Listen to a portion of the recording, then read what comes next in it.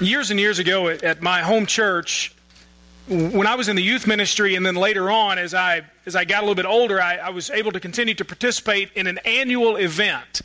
And this event had nothing spiritual about it at all. This was a church event that probably should not have been a church event. It was just something that we did for fun. No spiritual redemption whatsoever, no purpose for that. But we rented out a huge cabin, and huge with 2 floors and bunk beds and all this stuff all over the place, at Otter Creek Park, just on the outskirts of Louisville, and we went for one purpose, and that was to stay up as late as we could, eat as much food and drink as many soft drinks as possible, wait for it to get dark, and play something that we called the dark game. Now, some of you have played Capture the Flag before, and this was Capture the Flag in the pitch black in the middle of a cabin that we knew nothing about. And so we would divide up teams, and we would play literally all night. From the time that it got dark until the time the sun came up, we would continue to drink as much Big Red soda as we could. That was the drink of choice. And we would eat as many cookies and pizza and all of that. And then we would crawl around on the floor for 7 or 8 hours and try to capture the flag. And the way the game works is in a room about this size or so, you'd have one flashlight at that end, and you'd have another flashlight at this end, and 2 teams that are trying to get each other's flashlight to capture the flag. And it's pitch black, and there's a concrete chimney right in the middle. And there are benches around everywhere, and big red cans laying all over the floor. And the goal is to be as quiet as possible and get to the other side and turn on that flashlight and celebrate that you made it through to the other side. And of course, the scariest part was when the lights went out, the other team would just rearrange all the furniture. So you had memorized where everything was, and then you hear it all scooting around. And of course, you would hear somebody who had never played the game before, and they figured, I'm just going to get there as fast as I can. And so they take off running when the lights go out. And of course, it wasn't too long before somebody snuck up on them and tagged them, and that's how you got the other team out. We would play this, though, and called it the dark game. We had such a really fun time, and that's something that I remember from years and years ago. You know, the truth is, though, that many of us today arrive and we're playing in the dark, but it's not a game, because your life is really dark. And you say, well, yeah, that sounds kind of fun, and you know, as a teenager, I'm sure that would be kind of cool to play, and it's humorous now as I look back, and I remember people crashing into things in the middle of the night in a dark room, and you know, but life isn't funny. You play in the dark game in life, it's not a game, it's your life. And some of us today, unbeknownst to many people here, we show up and we've got lots and lots and lots of darkness going on. The key to the dark game was to have somebody with you who'd been there before. Somebody that you could follow through and help to navigate. And I remember being one of those people, and we would kind of line up, and we'd all kind of go through, and the person in the front, they'd played this before. They knew how to do it. And the same is true in life. You need somebody who knows how to navigate you through the darkest spots that you're going to find. And that's what we'll see in the Scripture today. If you got a Bible handy, or if you've got a smartphone or a tablet, you can scan the little code there that's on the sheet. We'll put the Scripture up on the screen. We give you every opportunity. You got no excuse not to read the Scripture at least a little bit this morning while you're sitting in church. So turn or get to Psalm chapter 23. I want to read the whole psalm first just to give you some summary of where we've been and where we're going. We're in the third of 4 sermons on Psalm 23 in a series called All That I Need. And here's what it says in Psalm chapter 23. The Lord is my shepherd, there is nothing I lack. Some versions will say, I shall not want. I shall not be in want. He lets me lie down in green pastures. He leads me beside quiet waters. He renews my life. He leads me along the right paths for His name's sake. Even when I go through the darkest valley, I fear no danger, for you are with me. Your rod and your staff, they comfort me. You prepare a table before me in the presence of my enemies. You anoint my head with oil, my cup overflows. Only goodness and faithful love will pursue me all the days of my life, and I will dwell in the house of the Lord as long as I live. Now look at the handout for the sermon. I want you to see this in some different translations, many of which you'll be very familiar with. We've done this each week just to give us an idea of how this is rendered in a variety of translations. Look at the New International Version. Even though I walk through the darkest valley, I will fear no evil, for you are with me. Your rod and your staff, they comfort me. You prepare a table before me in the presence of my enemies. You anoint my head with oil. My cup overflows. The New American Standard. Even though I walk through the valley of the shadow of death, I will fear no evil, for you are with me. Your rod and your staff, they comfort me. You prepare a table before me in the presence of my enemies. You have anointed my head with oil. My cup overflows. The New Living Translation. Even when I walk through the darkest valley, I will not be afraid, for you are close beside me. Your rod and your staff protect and comfort me. You prepare a feast for me in the presence of my enemies. You honor me by anointing my head with oil. My cup overflows with blessings. The Message, a paraphrase, says this: even when the way goes through Death Valley, I'm not afraid when you walk at my side. Your trusty shepherd's crook makes me feel secure. You serve me a 6-course dinner right in front of my enemies. You revive my drooping head. My cup brims with blessing. And then the scripture that I just read: even when I go through the darkest valley, I fear no danger, for you are with me. Your rod and your staff, they comfort me. You prepare a table before me in the presence of my enemies. You anoint my head with oil. My cup overflows. Our series theme, you'll see there at the bottom of that handout, has been very simple, based upon the first verse in this great, great psalm. Our theme is, the Lord is in charge of my life, so I have all that I need. And I repeat that each week, honestly, because I don't think that most people believe it. I don't think even that many folks who claim to follow Jesus Christ truly believe that in Him we have all that we need, that He's enough. I don't say that to put any shame. I just say that to say, I'm not sure we truly believe what we say that we believe. These 2 young ladies this morning came to say, I give my life to Jesus and I'm going to show it. And I want them to know, as I want you to know, that you've got all you need. In Christ Jesus, He is enough. End of story, period. The Lord is in charge of my life. He's my shepherd, my king, my ruler, my guide, my director. And as a result, the Scripture says there's nothing that I lack. I have all that I need. Now, the main idea today really starts with verse 4 there. Even when I go, even when, and even though, some versions say, even when this happens, even though this happens, I will trust my shepherd. I'm going to trust the Lord even when. I'm going to trust the Lord even though. And this morning, honestly, that's just the challenge. I could close in prayer. Some of you say amen. But I just want you to get that part. That even when what? Even when whatever. Even though what? Even though whatever happens, I will trust my shepherd. Even when and even though. Why? Because He gives me security. In Him I have security. Here's what David says in this psalm. Even when I go through the darkest valley. Now, David, of course, if you know anything about his story, you know at the time that he wrote this, he was the king of Israel. But previously in his life, he was a shepherd.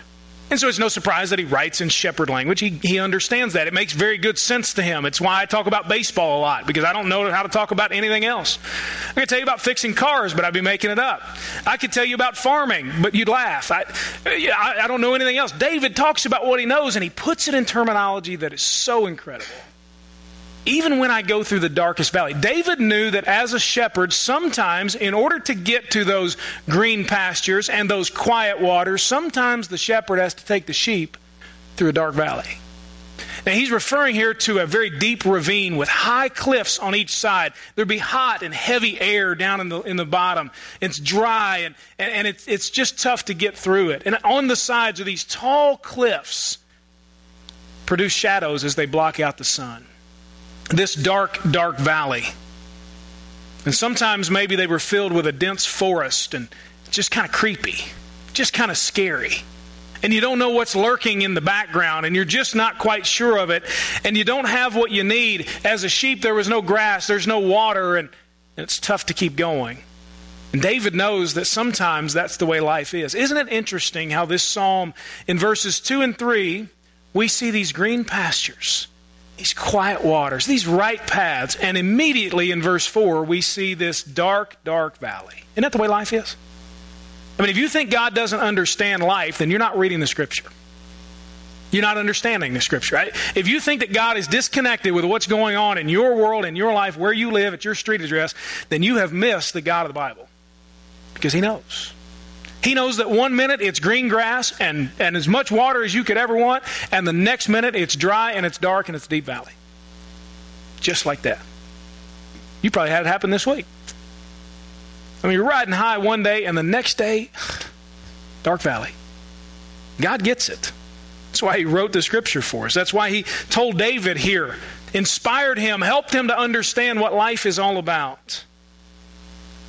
Now, some versions will say this valley of the shadow of death. And that was a holdover. Just so you know, that's really not the best way to render this. It gives us a picture in our minds. But that was a holdover from a Greek translation of the Hebrew Old Testament that really is better rendered, and it really does mean this dark, deep darkness kind of valley. It means a deep darkness. And I think we can relate to that. Sometimes it does feel like we're going to die, and maybe that's the way that you need to think about it. But I wonder, what is your darkest valley?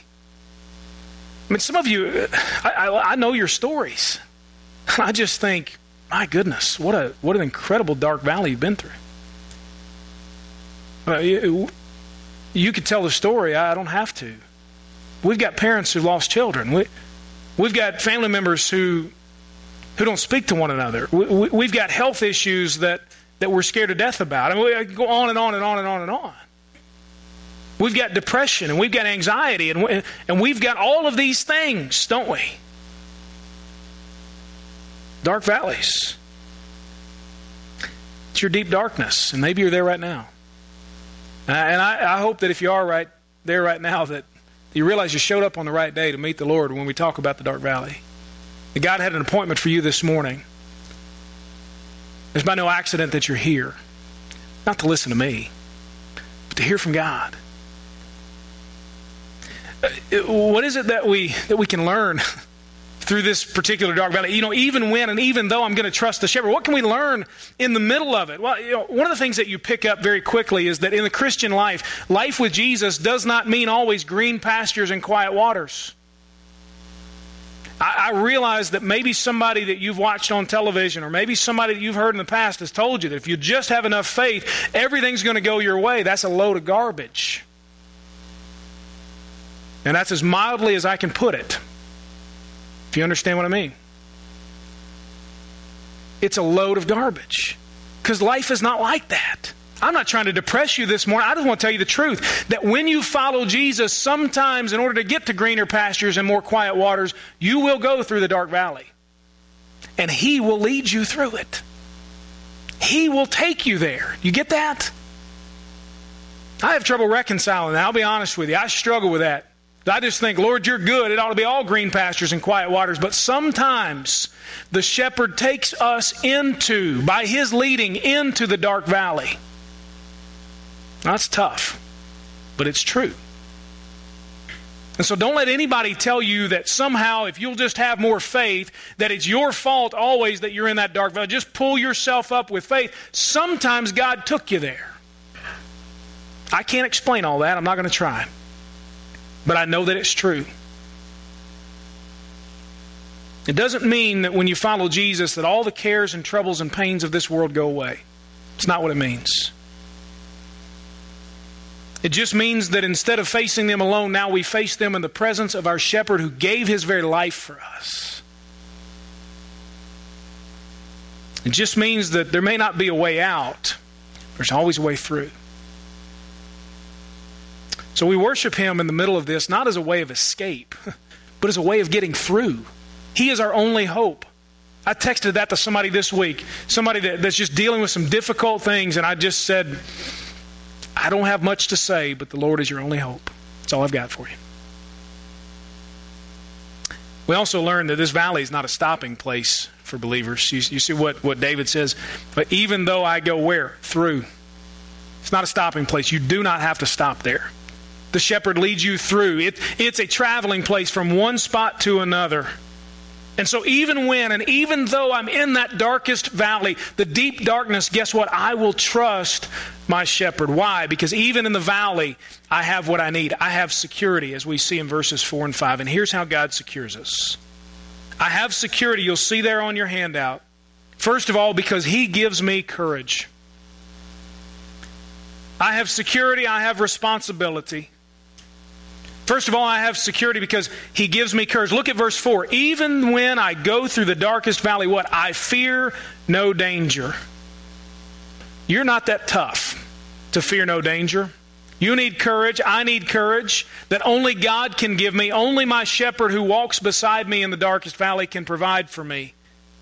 And David says, nothing makes me tremble uncontrollably. Nothing keeps me miserable all the time. Nothing takes up all my time with anxiety. Because I fear nothing. Now you might say, well, he's superhuman. I don't think so. I think David had legitimate reason to fear. In fact, what we believe that during this time when he wrote this, his son, a man named Absalom, was trying to take over David's throne and kill him. You think he's not afraid? What he says, though, is in the middle of this, I trust my shepherd so much that he gives me courage so I don't have to fear. I don't have to live this life consumed by all this fear. And the truth is that many of us right now are dominated by fear. I've been there. We fear what might happen. We don't know if it will, but it might. We kind of laugh at that, but we spend a lot of anxious moments, don't we? Worrying, well, what if that happened? What if? What if? We fear what will happen.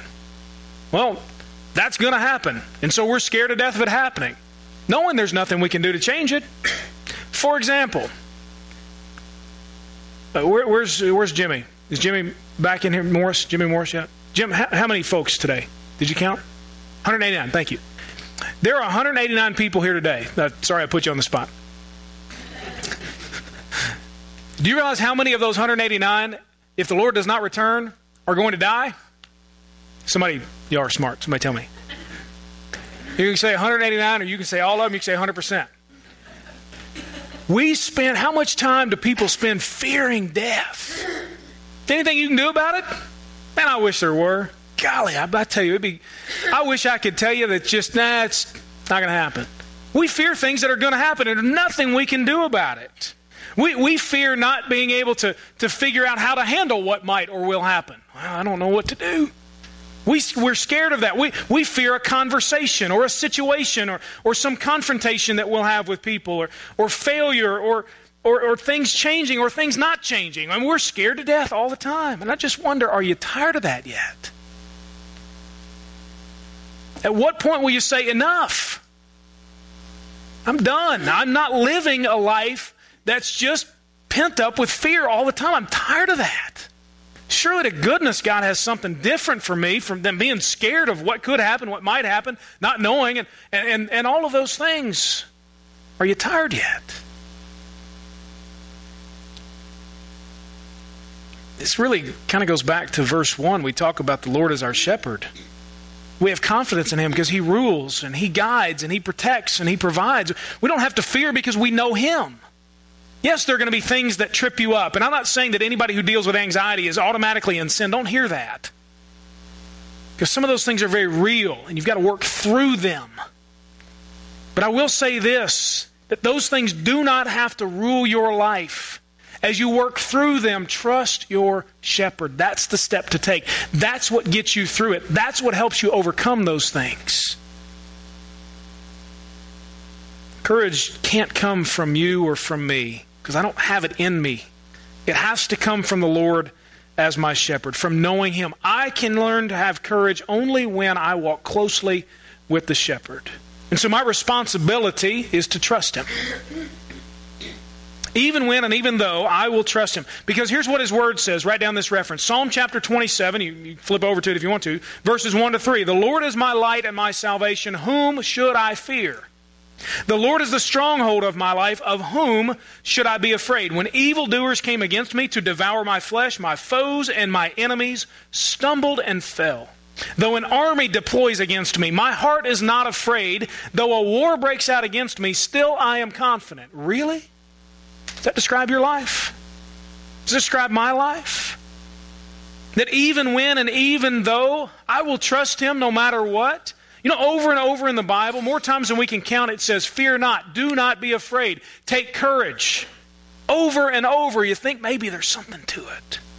The Lord gives me courage, so I trust Him. I also have security because in the darkest valley, He walks beside me. He walks beside me. Verse 4 says, I fear no danger, not because of how tough I am. Why? Because you are with me. God is there in the darkness. You say, I can't feel Him. Well, you have to trust He's there. He may not show up exactly the way that you would if you were Him, but His ways are always better. And peace in those situations comes not from escaping the valley, but from knowing that the shepherd is there. And it's interesting that David here is not talking about now He leads me, but now He's beside me. He leads me to the green pastures, leads me to the quiet waters, leads me on the right paths, but now in the valley, guess what? He's with me, right beside me. So if anything bad happens, if any of those fears come true, then I will depend upon the presence of the shepherd, His provision, His protection in my life. I will stay close to Him. Let me just say that this is a spiritual thing. There's nothing that you need to do necessarily when it comes to being in the dark valley of just showing up to church more and being in a certain place and, well, I'm protected now.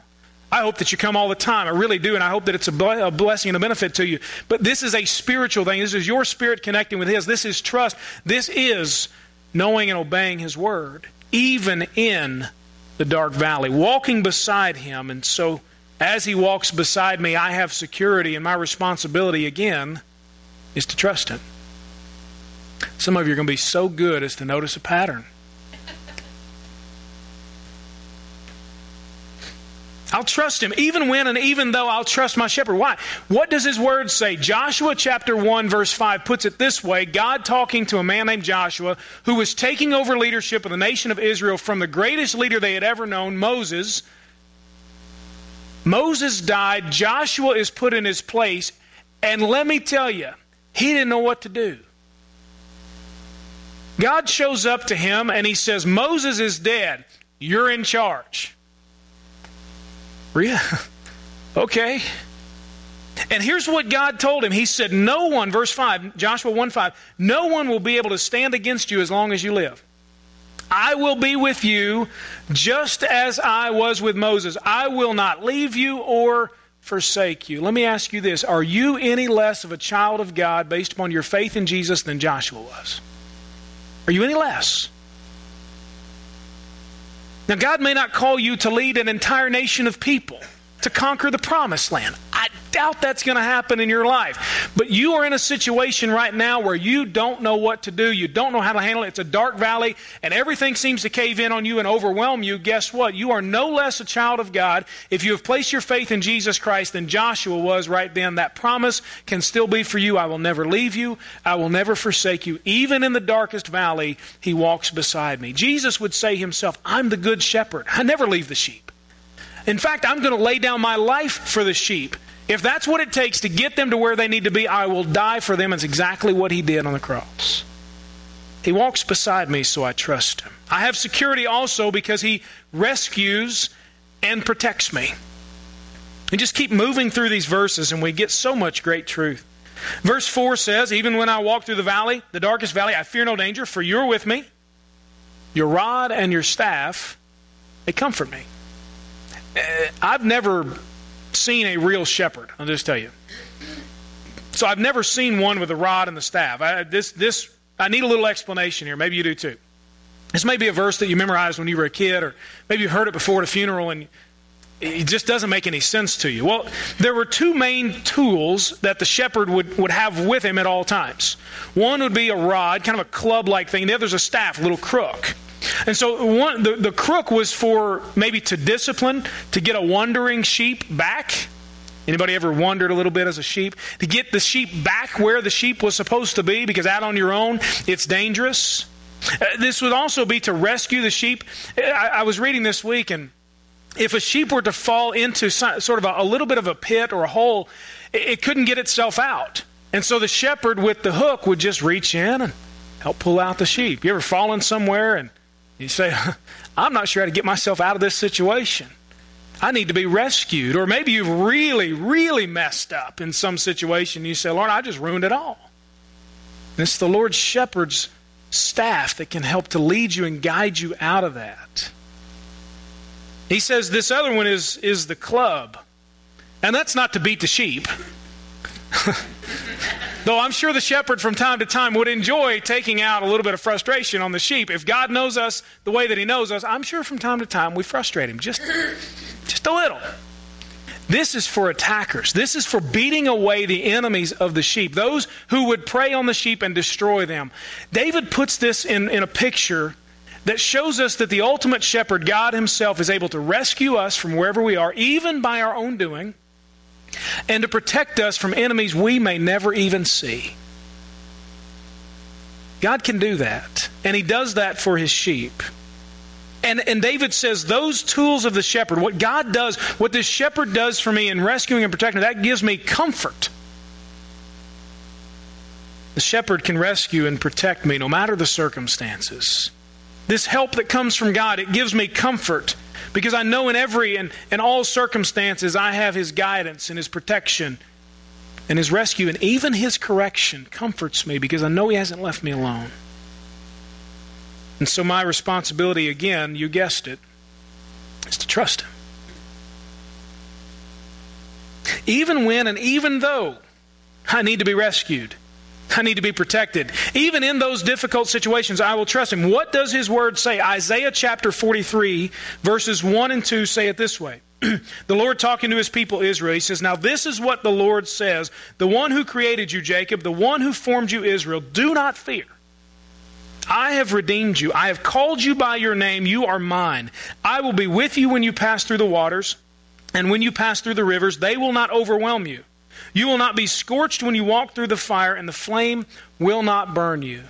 The Lord is there to protect, to rescue, and to overwhelm you with His presence rather than you being overwhelmed with your circumstances. He rescues me, protects me. I have security, so I trust Him. I also have security, we'll see in verse 5, because He wins the battles for me. Verse 5 says, "You prepare a table before me in the presence of my enemies." It's like a host laying out a feast for somebody. And this just so happens to be right in the middle of the battlefield.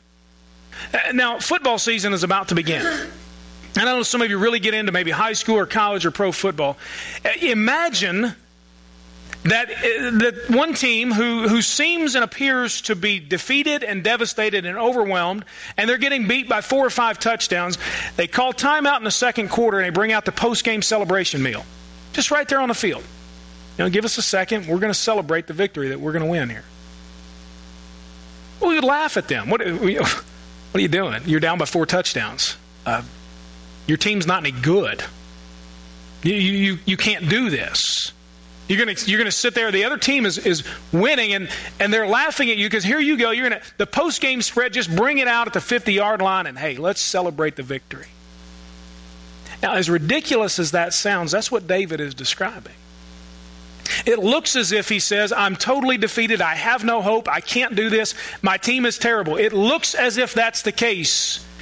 But God, he says, calls timeout, sets up the post-game celebration meal, and we eat it right in front of the other team, laughing at them, taunting them. Why? Not because I can overwhelm them, because of who my shepherd is. He's already won the battle for me. That's not just a biblical cliche. You realize that? Well, God wins in the end. No, God's already won now. He doesn't just win in the end. Let's get over that. He's already won now. Right now, today, God is victorious. He's not waiting for something else. He is victorious right now. The ultimate victory, the consummation of all that, yes. The post-game meal yet to come. But God says, sit down right now, let's eat, and let's taunt the enemy, Satan himself, who cannot win, even when it appears that he is. That's what God invites us to. Have a seat. You got everything you need right here in the middle of the battle. Right in the battlefield. Have a seat. In the presence of your enemies, those things that make life difficult for you, those people, they're in your mind, they're sitting next to you. They're in your mind right now. There you are laughing because it's true, isn't it? Some of you are in trouble now. But you know those people that just make life so miserable for you? God says, you know what, just sit down in my presence. I have won that battle for you. You're victorious not because of yourself, but because of the host who set up the post-game celebration meal right in the middle of it. And with God as your host, the enemies, they pose no threat to him. And as you hide behind him, those enemies pose no threat to you. You want to get out in front and not be behind the shepherd, not walk with the shepherd, you're going to be exposed. But staying with him, staying behind him, you're always victorious. And so my responsibility, again, is to trust him. Even when I'm losing on the battlefield, it seems. Even when I'm down by 4 touchdowns, even though it looks as if there's no hope, I will trust my shepherd, because here's what his word says. Jesus said it this way in John 16, verse 33. I've told you these things so that in me you may have peace. You will have suffering in this world, but be courageous. I've conquered the world. Not I will conquer, not one day I hope to. I have conquered the world. 1 John 4:4 puts it this way. You little children are from God, and you have conquered them, those enemies, those spiritual enemies, because the one who is in you is greater than the one who is in the world. You're in a spiritual battle, but God has already won it. He's not waiting for your faith to increase to win the battle. He's already won it. Just get behind him. He wins the battle, so trust him. And then finally, I have security because he loves me. Now, I know you've already guessed, trust him, but don't close up just yet. I might throw you a curveball. What if it's not trust him? It's going to be tough on some of you, I know. There's OCD folks in the crowd. And I'll be honest with you, it's going to be trust him because I'm just as much OCD. I just couldn't do it. I couldn't do it. Anyway, he loves me. Verse 6, look at it. Or the end of verse 5, rather, I'm sorry. You anoint my head with oil, my cup overflows. That song we sing, fill my cup. Fill it up and make me whole. You anoint my head with oil. You're an honored guest of the Lord. This was a hospitality ritual. Taking care of your guests. You know when you have somebody over and they're sort of an honored guest, maybe it's not your folks that you've been around all the time and you just take care of yourself. This is a picture of an extremely honored guest. And they walk into your home and you take their coat and you give them your chair. And that's a big deal. I mean, it fits you. I mean, it's your recliner, guys. I mean, that's what we're talking. You're giving that up. And you say, what can I get you? And you don't want them to have to get up for anything. I mean, you serve them over and over and over. And you just lavish on them as much hospitality and welcoming atmosphere as you can. That's what David's telling us that God does. He loves you so much.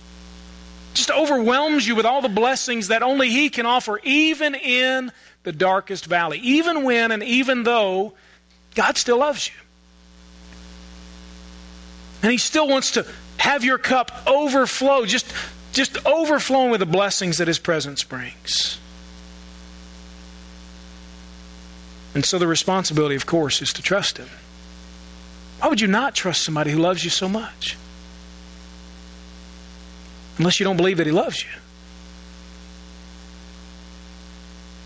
His word tells us that he loves us so much as we just look at some verses very simply that we recognize in Romans chapter 3 that all of us are sinners, dead in our tracks, deserving of nothing, Romans 6 tells us, but death and hell and punishment forever. That's it. Bad news. Game over. Pack it up. Go home. And yet in Romans 5, the Bible tells us that in order to demonstrate his love for us, even though and even when we were sinners, Jesus died for us. To demonstrate his love. Not out of just some mere duty. That's what God told him to do. Well, sure, he was obedient to his Father. But out of his love, to demonstrate his love for sinners just like you and me, he went to the cross and died, gave up his life. And his love extends to the fact that by his grace we have the opportunity, Romans 10 tells us, to confess that he is Lord, to believe in our heart that God has raised him from the dead, and to call on the name of Jesus, and we will be saved. Saved from what? From the wrath of God on sin. Not saved just so our life can be better, but saved because apart from Jesus we stand condemned, sentenced to die for our sins. Understand that. but by calling on the name of Jesus, confessing Him as Lord, believing in your heart that God raised Him from the dead, the Bible says you will be saved from that for all eternity. There's complete security in that kind of love, that I'm welcomed into His presence and showered with blessings and as an honored guest because He loves me so much. 1 John tells us that there's no fear. I have total security in that kind of love, because perfect love, the kind that comes from God, casts out all fear. I don't have to worry if I'm secure in His presence. I don't have to worry if He loves me. I don't have to worry if He's going to throw me out of the house, because He's not. Because He loves me. And so this week, I hope you hear the message. And this week, even when that happens, and even though that happens, I will trust my shepherd. I'm going to know, and I'm going to even pray it, and I'm going to obey God's word this week, and I will trust Him. Because even in my sin, even in all of that, Jesus died for me. He loves me. And I've got total security in Him. So even when, and even though, trust Jesus. Trust Him. Walk with Him this week. Know and pray and obey His word. How do you demonstrate that you trust Him? You know and you pray and you obey His word. You say, is that it? That's all I got. I think it's pretty simple. You can say it was easy, but it's simple. To know His word. To pray Psalm chapter 23, that even when and even though, Lord, I'll fear no danger. And then to obey it. To simply put your trust in Him. Let's pray together. If you need opportunity to pray, now's a good time for that. I've mentioned a lot about Jesus and a lot about His salvation that He offers, and the fact that we deserve death apart from Him. If you'd like to know more about that, if you're confused, or you say, today I want to give my life to Jesus Christ, then I would encourage you, when we stand to sing in a moment, come and tell me. You don't answer to me, but I'd love to pray for you. I'd love to help you understand maybe more what that means.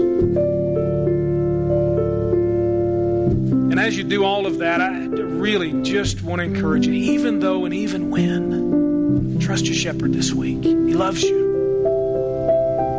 Heavenly Father, we're so grateful to call you our shepherd. Lord Jesus, we're grateful to call you the good shepherd, the chief shepherd. Thank you for loving us so much. Thank you for the security that we have in you, even in the darkest valley. God, help us to remember that this week. Help us to trust you.